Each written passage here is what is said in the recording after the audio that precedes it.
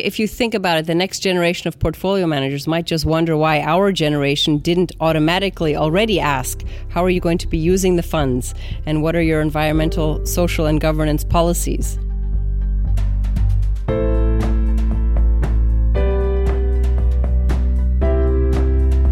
Welcome to Sustainability Leaders. I'm Michael Torrance, Chief Sustainability Officer with BMO Financial Group. On this show, we will talk with leading sustainability practitioners from the corporate, investor, academic, and NGO communities to explore how this rapidly evolving field of sustainability is impacting global investment, business practices, and our world. The views expressed here are those of the participants and not those of Bank of Montreal, its affiliates, or subsidiaries.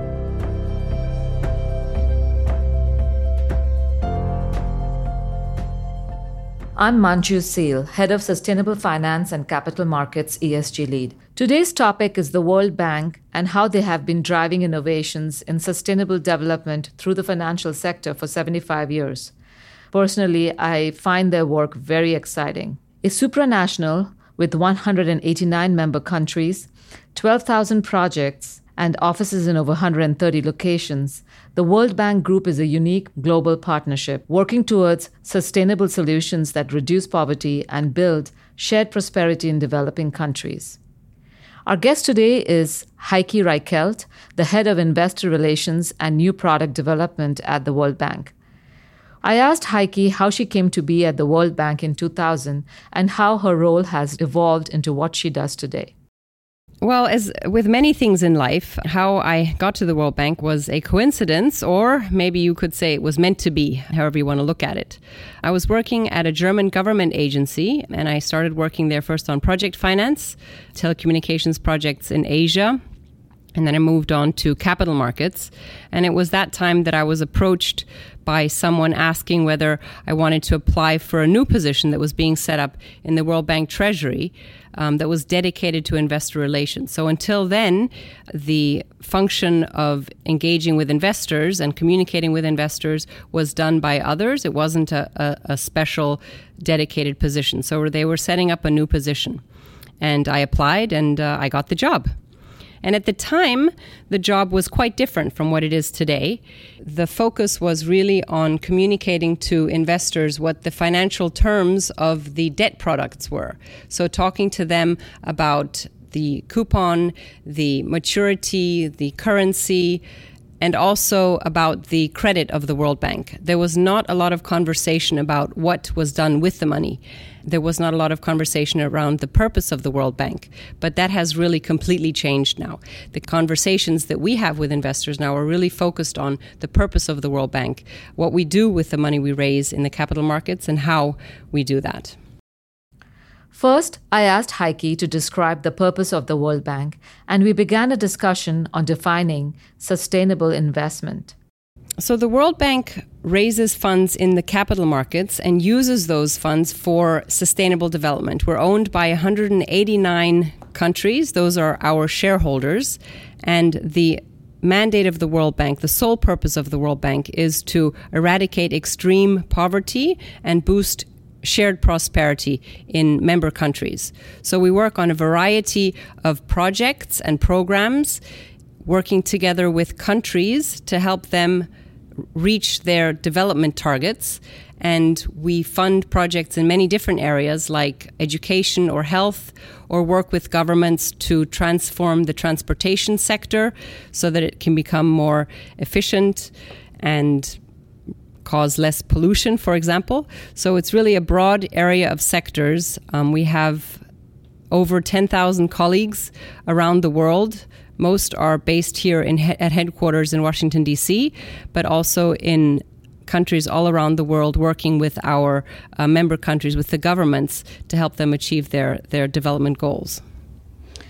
How big is your funding program, and what instruments are most commonly issued to raise capital? So the World Bank funds itself in the capital markets, as I mentioned, and we have a funding program of about $50 billion, and we raise that through more than 500 individual transactions every year. The transactions range from smaller sizes of around $1 million equivalent to larger sizes of 4 billion or more. We issue bonds in more than 25 different currencies and different maturities and structures as well. It's really based on investor requests and investor demand. Which brings me to my next question. Can you shed some light on the types of buyers of your paper or your issuances? So the World Bank is rated AAA. That's the highest credit rating that an organization can get. So investors who buy our products are really looking for a safe product and a liquid product, something that they can trade in the capital markets. So buyers tend to be organizations such as central banks, pension funds, asset managers, also insurance companies, corporates, bank treasuries, and also retail investors, so individual investors who are looking to find a safe bond investment for their savings. And World Bank is also known for issuing sustainable development bonds. So I'm curious, how does World Bank define today's rising interest and discussion around sustainable finance as well as sustainable development? Is there a difference between the two, or is that World Bank's definition? Well, sustainable development is really at the core of what we do. As I mentioned, our mission is to eradicate extreme poverty and boost shared prosperity. And everything that the World Bank does is aligned with the Sustainable Development Goals. And I would define sustainable development as financing projects and programs that meet the needs of today's generation without compromising the needs of future generations. And as I mentioned, we finance projects in different sectors like education, health, projects that protect the environment. And the way it is financed is through bonds in the capital markets, which investors who are interested in sustainable finance can buy. How are projects selected by the World Bank, and how are they monitored for impact? I often think that when investors buy World Bank bonds, they're basically taking advantage of the World Bank as a platform. And we are the ones who identify projects, work with the countries to implement the projects, and then report back. So the investors themselves don't have to have this type of expertise. It's like they delegate that to the World Bank. And for every single project that we finance, it goes through what we call a project cycle. So we have a country partnership framework. We work together with, in the case of the World Bank, with middle-income countries, and we lay out the country partnership strategy. We identify sectors and projects that we plan to finance. Then there are various assessments that are done, appraisals, negotiations, and the project then goes to the board for approval. And then it starts with the implementation, and the World Bank provides support. And then towards the end, there's a completion and evaluation. So it goes through several steps, and there are milestones that are checked along the way to make sure that things are on track, and if they're not on track, that they can be adjusted accordingly so that the project can achieve its intended goals. And so this is when investors are following an ESG investment approach. These are the types of things that they look for in issuers to make sure that there's a certain amount of rigor in projects that are financed. So in your role as the head of investor relations for World Bank, what are some predominant sustainable investment styles you're observing today in the socially responsible investing market, which has really grown quite a bit in the last 10, 15 years? Yes, it really has. And I think it's an evolution.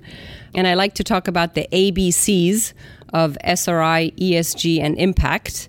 It's an easy way to remember the differences, although investment styles are fluid and often investors use all of these styles. But if you think traditionally back to SRI, socially responsible investing, typically that meant avoiding certain sectors in the equity space. For example, avoiding alcohol, tobacco, or gambling. And so that would be the A. The B would be benefit and benefiting stakeholders or benefiting shareholders.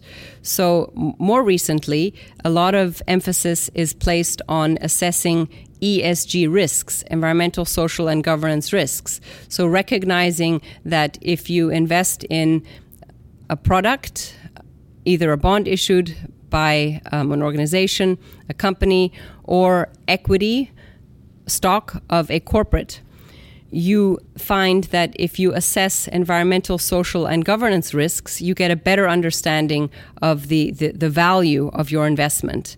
And you can find ways to reduce risks and seek out opportunities that benefit, so that's the B, your shareholders and your stakeholders. And then the C is impact. And this is something that I think has increased recently, that investors are realizing that they can have strategies that focus on exclusion lists or not, or look at best-in-class approaches. They can focus on environmental, social, and governance risks, and they can also find opportunities that contribute beyond their portfolio towards society. And that's really where green bonds or labeled bonds come in. So the credit rating, the financial risk is the same as other products by the issuer, but there's additional information on the types of things that the investor is supporting to contribute more broadly to society. And many investors, as I said, are in the A, B, and C categories in the approaches that they take. That's a very helpful mnemonic to remember, definitely, for especially if you are beginning to be more involved in the various SRI strategies and products. So recently we are seeing a lot of discussion about transition bonds, both from Europe as well as Canada. What is World Bank's view about transition bonds, and do you think World Bank would ever consider issuing one? So I couldn't tell you what the World Bank view is. I can tell you what my own personal view is. And there has been a lot of discussion about this in the sustainable investment community, banks, issuers, as well as investors. And some like the idea of having another label that describes the purpose of a product, and others would like to keep it simple, just keep it green bonds. And if you look at the green bond principles, it's all about transparency. And if the issuer is looking to support activities that help with a transition to a low carbon economy, one could say that, strictly speaking, it could comply with, or it could be in line with, the expectations set out by green bond principles. However, others might say that that's not green and they wouldn't want it. So at the end of the day, what really matters is that issuers are transparent with investors and describe to them what their approach is, however they label it.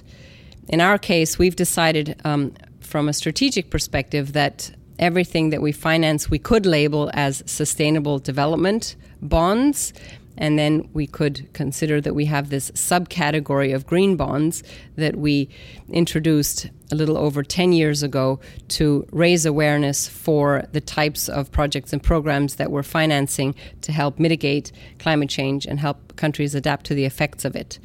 But as I said, some investors do like the specificity of a product and its label, and would like to see different labels, and others would like to sort of keep things simple, just with one label. And the same is true for other labels like blue bonds, for example. One could say that the projects and programs that blue bonds support are also subcategories of green bonds. And then others would say that they'd like to support issuers that are communicating how they're specifically focusing on those areas. So there's really different views in the market. And my opinion is that conversation and more information and communication is good. And if you want to have a label to express that, then that's fine. One thing that jumps out when talking about the World Bank is how innovative they are and have been over the decades. Heike and I talked about how capital markets are starting to assess risks that are not priced into the market, and how the World Bank has innovated to meet this growing trend. Would you be able to share some instances of innovative financing that are examples of large-scale movement of capital, given that World Bank engages with close to 200 countries?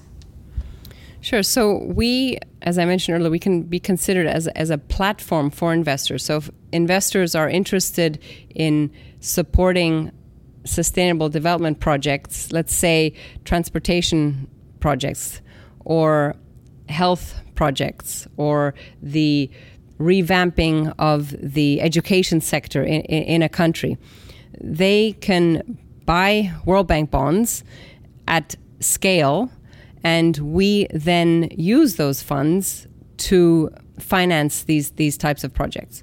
So I think the way that the World Bank was set up as this platform, and other multilateral development banks as well, is a very efficient way to raise capital at scale and use it for development.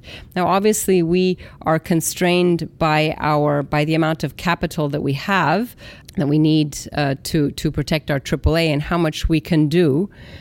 So there are other ways that people are thinking of raising financing to support development.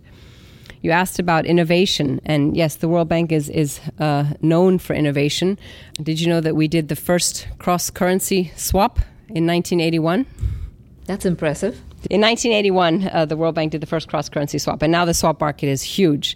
In 1989, the World Bank did the first ever global bond, and now it's completely normal for everybody to issue global bonds. I don't know if the green bond is an innovation in that category, but a little over 10 years ago, we issued the green bond, which, as I said, has really catalyzed a change in the capital markets. And also more recently, we issued a bond on blockchain. And blockchain and other similar technologies are really going to revolutionize the capital markets and provide ways of increased transparency that I think will also change how investors integrate environmental, social, and governance criteria in their investment approaches.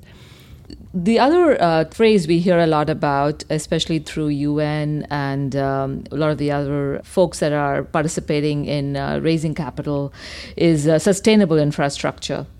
Would you help our listeners understand what that means? I think it's sustainable and resilient infrastructure is a word now. Resilient towards anticipated changes in climate. And sustainable is in a way that is protecting the environment in the best possible way. So one project example I can mention is a sustainable transportation project in Colombia that the World Bank financed. It's a bus rapid transport system that was introduced in various cities in Colombia to replace a very chaotic and actually dangerous system that was contributing to high pollution in cities. So the World Bank worked with the government and with other stakeholders in the various cities to introduce a bus rapid transport system that connected communities living in the outskirts of the city to jobs in the city in a sustainable way. It reduced travel time, it reduced traffic fatalities, and reduced pollution. So it's quite a holistic way of looking at changing the transportation sector in various cities. And I know that the projects were considered models, and I actually went to see those projects and interviewed with stakeholders. And they mentioned that it had been used as a model even for some countries in Europe who were coming to see how it worked and how it was introduced into the communities and how it really changed the landscape in those cities. In the topic around reducing poverty, there is obviously now a big linkage with climate change. How does World Bank view the issue of climate change today as it stands, and what are some of the impacts you're seeing of climate change as you are also working towards alleviating poverty? I think it's a very good question, and climate change has been a focus of the World Bank for decades, actually, because the effects of climate change are noticed by everybody. We can notice that weather patterns are becoming more extreme and weather's more volatile. But if you think about the ones who suffer most, it's populations in countries that are affected by extreme drought or flooding, food price increases, and these are large communities that are very poor, and so rapid food price increases affects them very much. And we're seeing in some countries flooding causes climate refugees, And so whole groups of populations move because the place where they lived becomes uninhabitable. And whether it's because of flooding or drought, they look for other areas where they can have a better life. So really, climate change is very, very closely linked to poverty. And that's why it's a big focus for the World Bank and for our projects and programs. And not just working to mitigate climate change, but really helping countries finance resilient infrastructure, so infrastructure that can withstand more extreme weather conditions or more flooding, so that roads or buildings aren't washed away by stronger storms. I believe your role is very influential in influencing market participants in how they engage with sustainable finance or how they think about sustainability.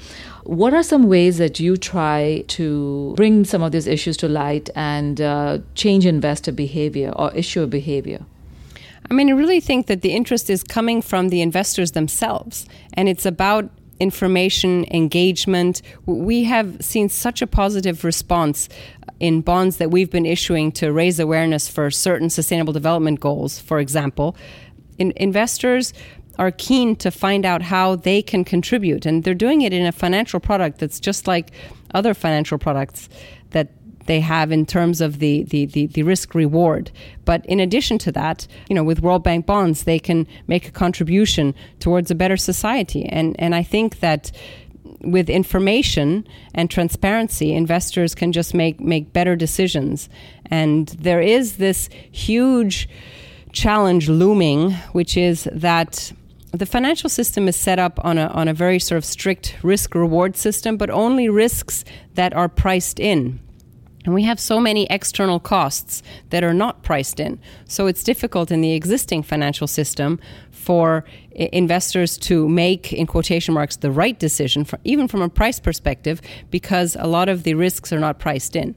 So it's a matter of uncovering those risks, because once others become aware of them, once perceptions change, that's when prices change. But it's this sort of internalizing external costs, I think, is something that the financial system will grapple with going forward for quite some time.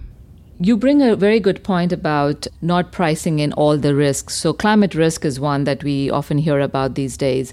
Are there other risks that you're thinking of which are not priced in today? Climate risk is a big one because people can see the effects in their backyard, I say, right? We can all see it. Sometimes people say that social risks are more local. I disagree. I think social risks are global. And if we can work in ways to alleviate inequalities, to give sort of hope and chance and access to education to sort of broader groups of the population, I think that would solve many problems that we see in the world today. Let's also talk about sustainable development goals, because that is quite central to a lot of the work that you do today at World Bank. Can you share with our listeners what they are and why World Bank thinks they're important? Sure. So the Sustainable Development Goals are 17 goals that the international community agreed to in 2015 with specific targets and metrics. And they're quite broad. Investors are using them as a framework. And there are, like I said, 17 goals. The 17th one is about partnerships, but the goals focus on things like climate action, gender equality, good health and well-being, equitable social services, sustainable transport, no poverty and no hunger. So it's a broad range of social issues that the international community defined as important to create better societies for all. So each country has certain targets and they are measured against those targets. And investors are looking at them as a framework, and there are publications that show how countries are making progress in the various areas, and countries communicate with investors about how they are working to achieve those goals. And a big one is climate action. That's actually, and climate is in many of the other goals. So all of the goals, you could say, are interrelated. For example, life below water or life on land is very connected to climate action, as is sustainable cities and some of the other goals like clean water and sanitation or renewable energy. Since the Sustainable Development Goals were announced in 2015, and in 4 years, we have really seen a huge change in the dialogue where even investors are more aware of these goals and they are building products around it. What are some things that World Bank is doing in terms of making products available to your investors around SDGs? So our mandate is aligned, and our twin goals are aligned with the Sustainable Development Goals. And investors are looking at their portfolios and integrating approaches that focus on the Sustainable Development Goals. So as we engage with investors, we focus on certain types of SDGs that are of interest to the investors. And since our projects and programs support all the goals, we can select projects that fit with the Sustainable Development Goal that an investor would like to focus on. So as I mentioned, they're interrelated, and we're using this as an engagement tool to help investors understand how we use the funds, how we work with countries, and also the types of things that countries are doing. And then there are products that are structured, and I mentioned earlier that we have bonds that are linked to equity indices. And in one specific case, we worked with a bank to develop a product where the coupon performance, the return was linked to an equity index with companies that were analyzed by a third party based on how their products and their business support certain sustainable development goals. So that's a way to raise awareness for them. In what ways do you think corporations and financial industry could engage in achieving the SDGs? Are there pathways that you might want to recommend? Yeah, I mean, what I see that corporates are doing is a lot around education. So we recently visited one of our partners in London, and in their lobby, they have the Sustainable Development Goals displayed, and then they pick certain ones to inform their staff about. For example, on that day, it was how to reduce pollution and ways that staff can do that. I think that in looking at their business processes, there's a lot of ways that especially companies in the industrial sector can change the way they do business to help achieve the Sustainable Development Goals. And I'm thinking of sectors like the apparel sector and water use, thinking of ways to just make the production process more efficient, to use less water. So I think there's many ways they can do it, either in how they do what they do, or doing things differently, or change what they do. And education, transparency. I want to thank Heike for all her valuable insights she has shared today, and we'll leave our interview with her inspirational answer to my last question in just a second. Thank you, Heike, for having a deep and meaningful dialogue with me and for demystifying the World Bank for our listeners. I hope you leave this conversation as inspired as I am by all of the work that the World Bank does to make our society and our world a better place. When we talk about solving global issues, many of these are in some ways so complex and in some ways unattainable, or it seems unattainable, that whether we will actually be able to reduce poverty completely, or whether we will be able to have gender equality truly. For example, one of the statistics we know from World Economic Forum is that it would take about 108 years to get to gender equality at the rate at which we are going today. So in that paradigm, what keeps you going? How do you seek inspiration and continue to do the work that you do? I think being, I don't want to use the word happy, but just recognizing incremental progress. So we can look back and say, things are still not good. But if you look back in history, there's definitely more progress, and we should push. And there are people who do it in more radical ways. But I think we should just recognize incremental progress. And in the case of climate change, we could say that we're definitely moving too slowly. And it's frustrating to think back how long we've known. Since the Industrial Revolution, we've known that carbon is bad for the atmosphere. So it just makes you wonder, how could we get to where we are today? Why do we have to wait until we see it in our backyard to raise the alarm bells? And still we struggle to change the system. We struggle to change how the world of finance works and can just change things incrementally. I guess just trying to recognize that a lot of progress has been made in many areas, even though there's still a long way to go, and try to see the glass half full rather than half empty.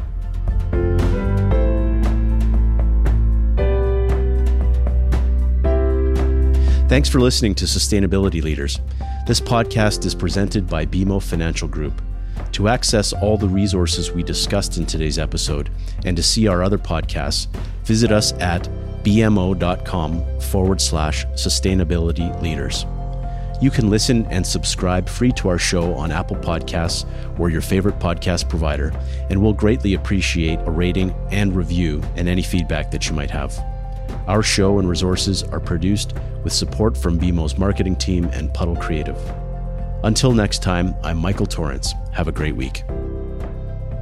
The views expressed here are those of the participants and not those of Bank of Montreal, its affiliates, or subsidiaries. This is not intended to serve as a complete analysis of every material fact regarding any company, industry, strategy, or security. This presentation may contain forward-looking statements. Investors are cautioned not to place undue reliance on such statements as actual results could vary. This presentation is for general information purposes only and does not constitute investment, legal, or tax advice, and is not intended as an endorsement of any specific investment product or service. Individual investors should consult with an investment, tax, and/or legal professional about their personal situation. Past performance is not indicative of future results.